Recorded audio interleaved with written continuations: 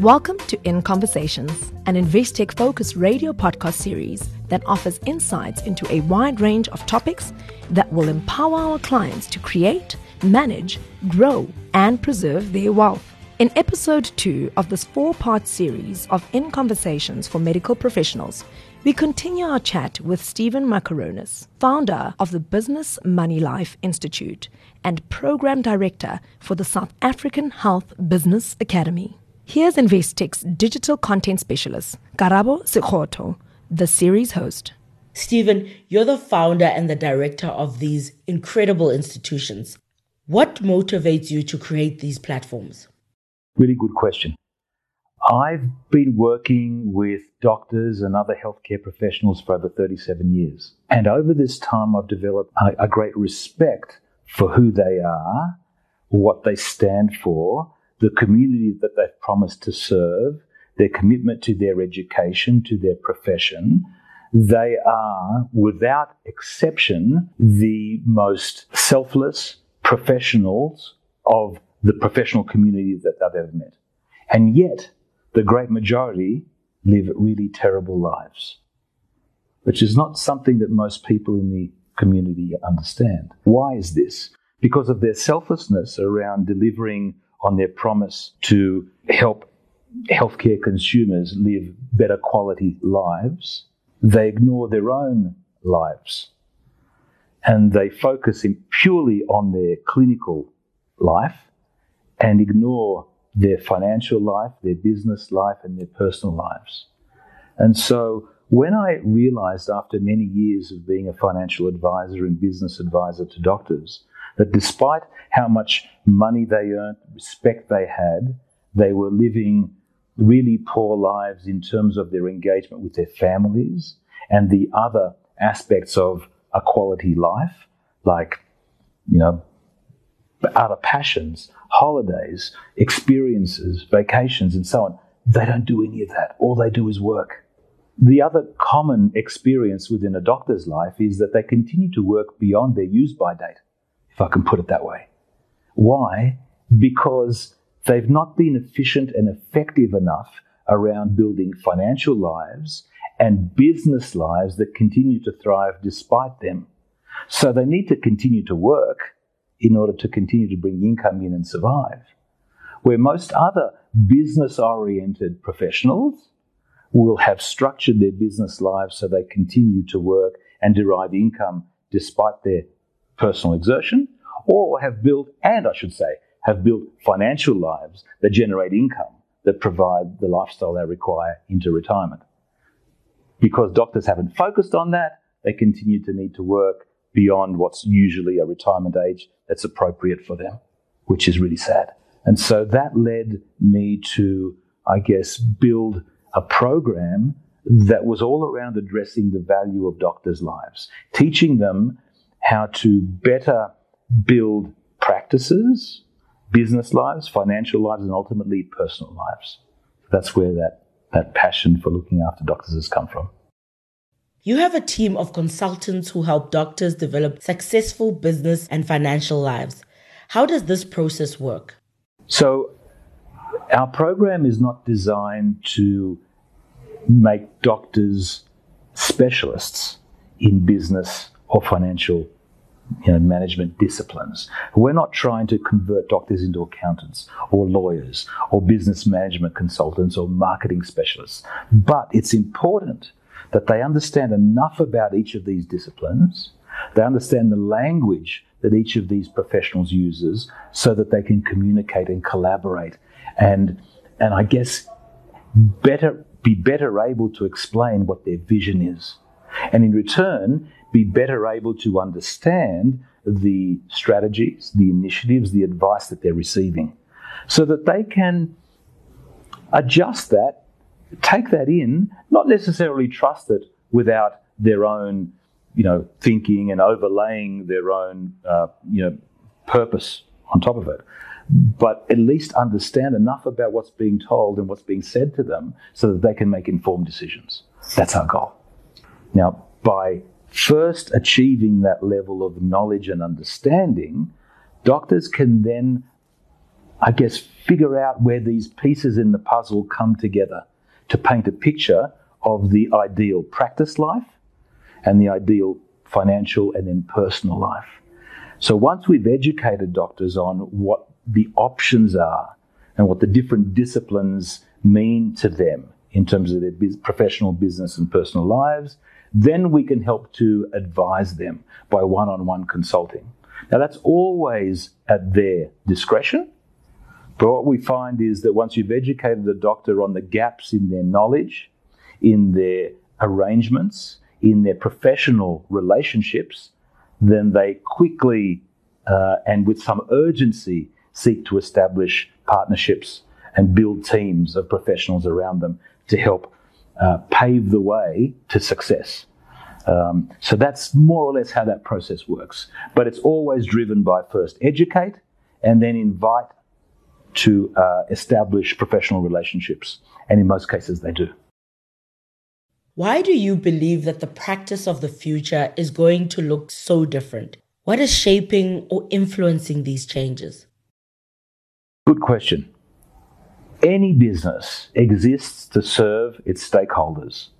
Another word for stakeholder is its customers, its clients. In the case of medical practices, its patients.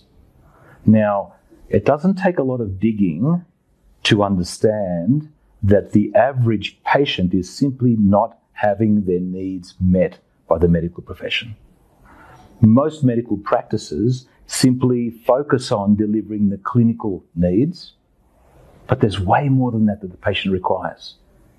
The current patient, the modern patient, the patient that has been empowered by the democratization of information, a technical term, but what I mean by that is we have information at our fingertips. Every doctor will complain about Dr. Google, the concept of the patient already researching their own ailments, their issues, their symptoms, and trying to come up with their own diagnoses. Doctors are fronting up to patients are fronting to doctors' practices with having done already some research. Not only that, they are used to customer service in every other aspect of their lives. And really the only shopping experience in this day and age where patients don't get customer service or consumers of any product don't get customer service is in the medical space.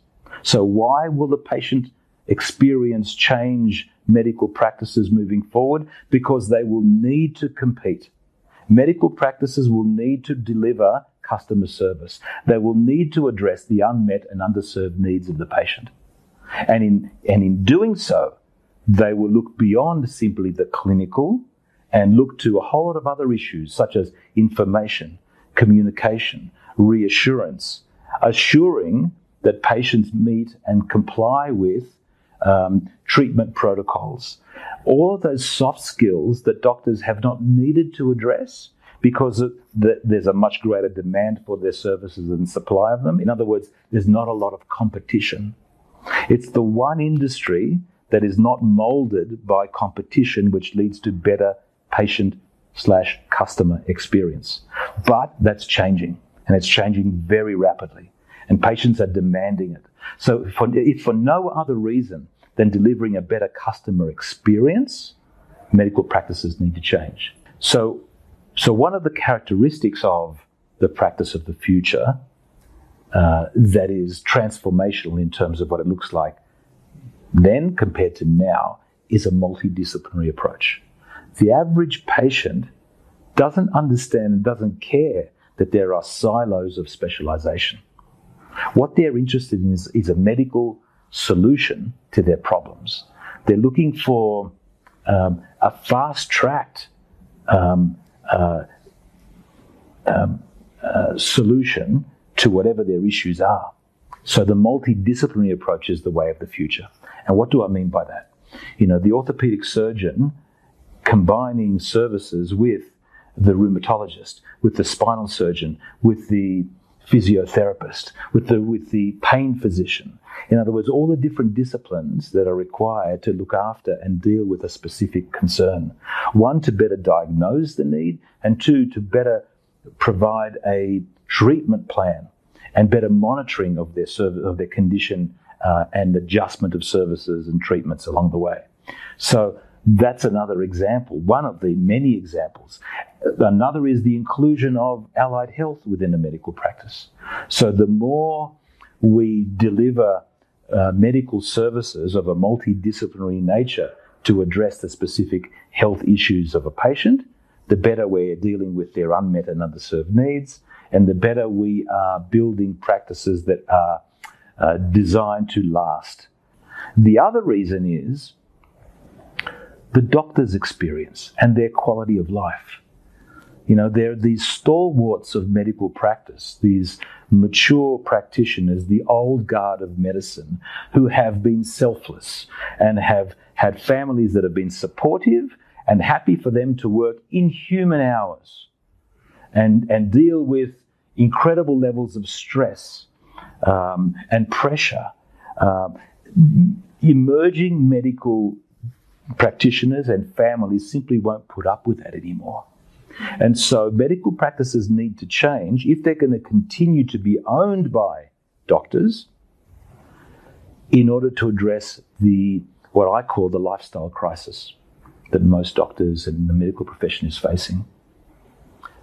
So what's going to drive changes? Transformational changes, dealing with and addressing the unmet and underserved needs of the patient, as well as the unmet and underserved needs of the doctor and their families. How does a medical professional keep up to date with medical innovations?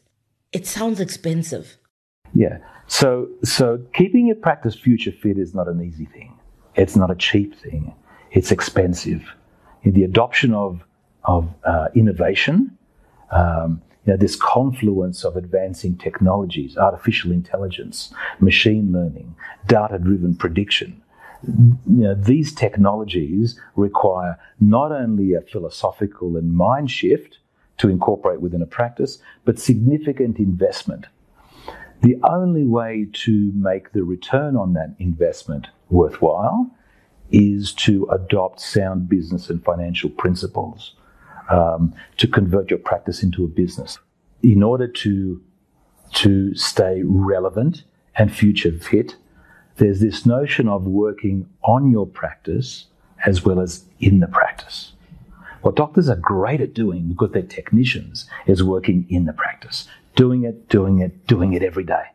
But if we don't carve out some time to think, to plan, to work on what are our services, what are the unmet and underserved needs, what's the innovation that's coming in, what is the disruptive force that if I don't pay attention to will make me irrelevant in 5 years' time. So this working on your practice is an extremely important notion. Part of that is about staying not only relevant, but staying viable. Now, how do you do that? It's literally impossible if you're a solo practitioner and you don't have scale. Now, what do I mean by that? Rather than being a solo practitioner, it's almost impossible for the one doctor in the one practice to have the time and resources to adopt all the innovation that is landing on healthcare shores like a tidal wave. The only way to afford that is to provide scale through the group practice. So instead of one, we're talking about 2, 3, 4, 5 principles, perhaps of the same discipline, whether we're talking dermatology or rheumatology or orthopedic surgeons, or even further, to really address the models of the future, the multidisciplinary practice, where you've got the orthopedic surgeon working with the rheumatologist and spinal physician and so on and so on.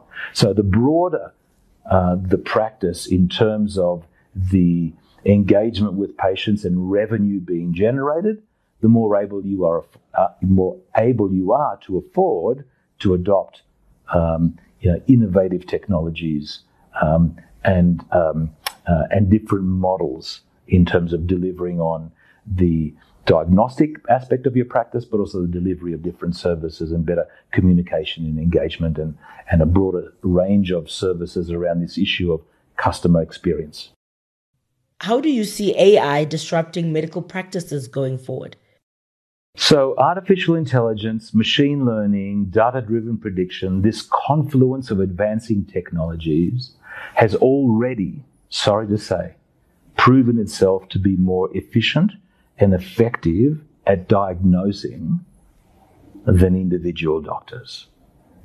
The bandwidth of these incredibly sophisticated machines that are processing, incredible amounts of data are far more effective at making a diagnosis than any individual doctor, no matter their experience, no matter their training, can ever be. And I'm sorry to say that. Having said that, what's important and really crucial in medicine is not so much the diagnosis. It's all those soft skills that patients have been asking for and demanding perhaps for generations but haven't been getting. And that is information, communication, education, treatment compliance. How do we take the diagnosis and ensure that our patient receives the best possible treatment to ensure that they beat that diagnosis, that the odds are with them as opposed to against them? That's the role of the doctor.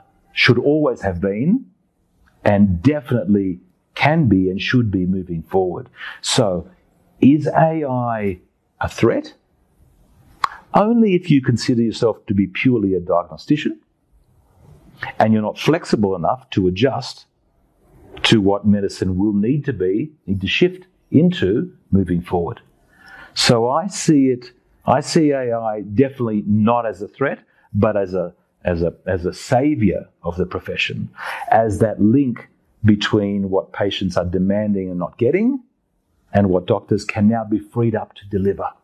And again, it's those soft skills: communication, information, education, treatment compliance.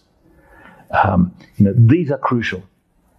So AI is not a bad thing, it's a good thing, and I think we need to adopt it. Having said that, I had a really interesting conversation with the Dean of Radiology in Australia not that long ago.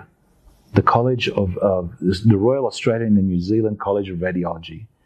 And he said this, that yes, radiologists will be replaced by artificial intelligence one day. But that day will be the day that you are prepared to get on a plane in Johannesburg and fly to New York without a pilot in the cockpit. That's never going to happen. So doctors will always need to be there to interpret, to provide reassurance, to ensure that what a machine is saying is actually right. Let's talk about time. It's the one thing we all don't have enough of, and this is especially true for doctors. How does a busy GP or an esteemed surgeon or specialist find time for banking, family, and themselves? At the risk of sounding like a broken record, the only way that a doctor will free themselves up from the drudgery of doing it all the time is to adopt sound principles in business and financial management within their lives, to run practices as businesses, to run their financial lives with efficiency and effectiveness.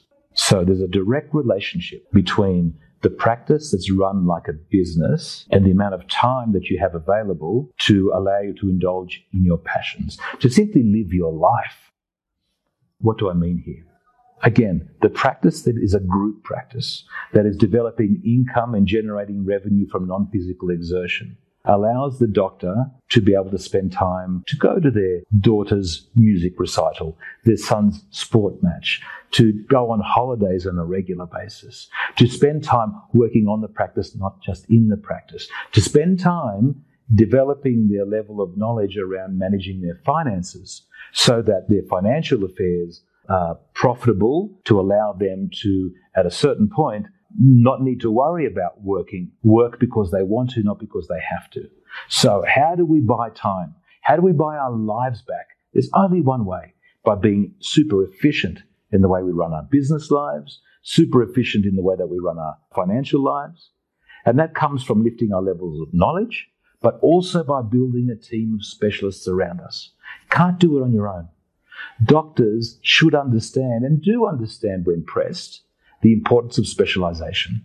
So we need the best accountants and lawyers and business consultants and financiers and marketing consultants, and the list goes on.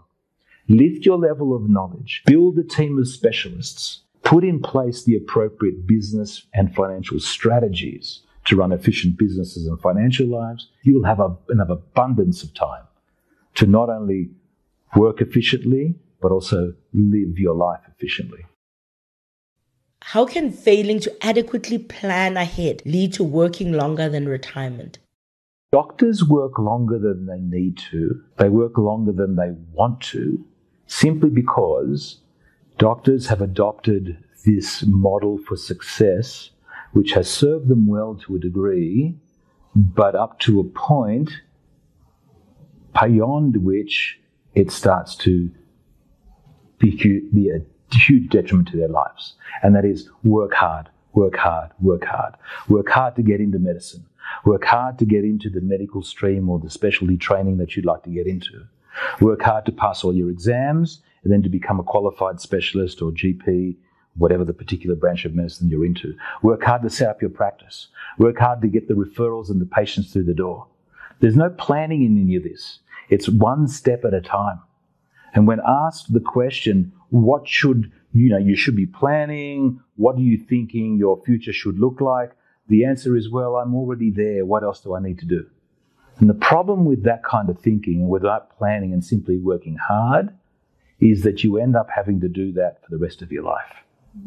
If you plan based on a particular vision, a goal, a purpose, if you have a picture that you're painting as to what success looks like, and what you should be looking at is a threefold picture. What should my practice look like in order to best deliver on my promise to the community that I've set out to serve? What should my financial life look like so that my lifestyle needs are met by my investments and the income from my assets as soon as possible in order to allow me to slow down at work or practice only the medicine I want to, not the medicine I have to? And then the third goal should be around, well, what does my life look like? On a day-to-day basis, what does my life look like? Do I want to and do I have breakfast with my children in the morning? Where do I go on holidays? Have I got the time and the freedom and the flexibility to spend time with my family and with my loved ones and indulging the passions that are important to me? So these are the three main areas: business, financial, and personal life that we should have a vision for. We should have a very detailed picture of what the ideal life looks like in each of those three aspects of our lives. And then once we've got that, then it's all a question of planning and building an infrastructure to achieve that. Doctors are bad at doing that.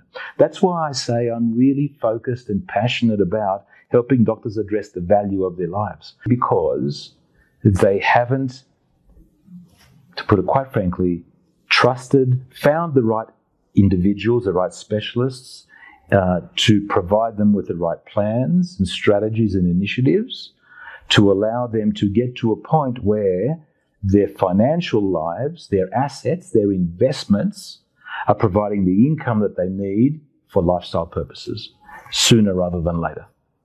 So the two greatest mistakes that doctors make: one, they don't trust anybody at all and they do it all themselves, and they don't have the specialization or the experience or the education or training to manage their financial affairs properly, and therefore do a bad job of it. That's the biggest mistake. The second mistake is that they trust too easily. And doctors are fair game for unscrupulous advisors to say, hey, have I got a scheme for you? Invest your money here. Or let's look at building this particular business and so on. So how do we fix this problem? Lift your level of knowledge, make informed decisions, know the right language to speak with these business and financial consultants. And then, and only then, can you truly make the right decisions around who my team members will be. And once you've made that decision, trust them. Not blindly.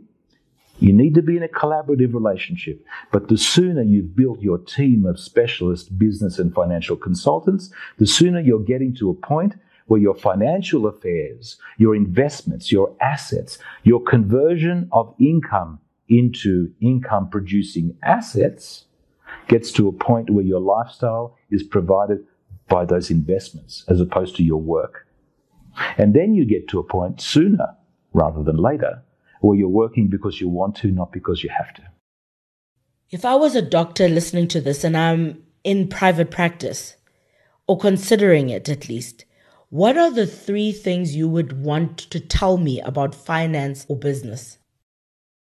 The doom and gloom in medicine comes from and is a part of an existence that has resulted from not branching out and thinking outside of the box. Medicine has to be reimagined. And if we start to reimagine the way that medicine is delivered, and we start to reimagine our role, not just as a clinician, but as a wife, a husband, a father, a son, and we think beyond simply being medical practitioners, and truly understand and embrace the notion we can have it all, then you can, absolutely. All doctors need to do to change their lives and to change the trajectory of their life is to accept that it can be and should be and is a better way of running your businesses and your financial lives that leads to a better quality of life. And crucial in all of that is to lift your level of knowledge and then engage and build a network of specialists around you. That's crucial. The most successful and the happiest doctors that I know, and there's many of them, are those that have said, I need the best accountant, I need the best financier, I need the best marketing consultant, insurance advisor, business consultant, and so on. To understand that specialization is important, not just in their field, but in the business and financial worlds as well. So how do you be happy in life? How do you succeed? How do you achieve goals? How do you be a great clinician as well as have a great life? Lift your level of knowledge, learn about each of these disciplines, not enough to become a specialist, but enough to learn and understand the right questions to ask and how to best engage with a network of specialist advisors. And those advisors will work with you in a collaborative fashion. They will be part of your team that are driving you towards business success, financial success, and lifestyle success. Investec has partnered with you in the South African Health Business Academy. Why is it important for financial brands like Investec to play a part in empowering medical professionals? It's really important that financial brands play a part in empowering healthcare professionals because for 2 reasons. One, they have a service to provide that is extremely valuable, without which it's difficult for doctors to achieve true success. But doctors don't understand that value unless they receive education, training, empowerment around the importance of that discipline in their lives. So that financial brand may be a financier like Investec. It may be an accounting practice that specializes in the medical space. It may be lawyers, marketers, business consultants, insurance advisors, and the list goes on. It's really important that each of these financial brands, each of these financial organizations that specialize in products and services in the medical space accept their responsibility as educators so that doctors can have their level of knowledge lifted to a level where they can make informed decisions. So that's why you need to be part of this conversation. If you truly believe as a financial brand, as a business brand, that your products and services are of value to doctors, then you need to take on the responsibility of an educator so that doctors understand the relevance of what it is that you do in their lives and provide it, present it, deliver it in such a way that's empowering, that allows them to make the decision rather than it being sold to them that, yes, I need you in my life. So that's what the South African Health Business Academy is all about. SABA is about delivering a curriculum that delivers education, that lifts doctors' level of knowledge so they can make informed decisions. And Investec, as one of the key and foundational partners of SABA, will help to propel this education across the broadest possible range of South African doctors. Thank you for joining us for this episode of Investec in Conversation. Investec in Conversation is a thought leadership series that offers insights into a range of relevant topics. We draw on the expertise of internal and external subject matter experts to spark discussions and answer questions around topics that will empower our clients to create, manage, grow, and preserve their wealth. For more episodes, subscribe to Investec Focus Radio and tune in to this thought-provoking series wherever you get your podcasts from. The views expressed are those of the contributors at the time of publication and do not necessarily represent the views of the firm and should not be taken as advice or recommendations. Investec Private Banking, a division of Investec Bank Limited, a registered credit provider committed to the Code of Banking Practice as regulated by the Ombudsman for Banking Services.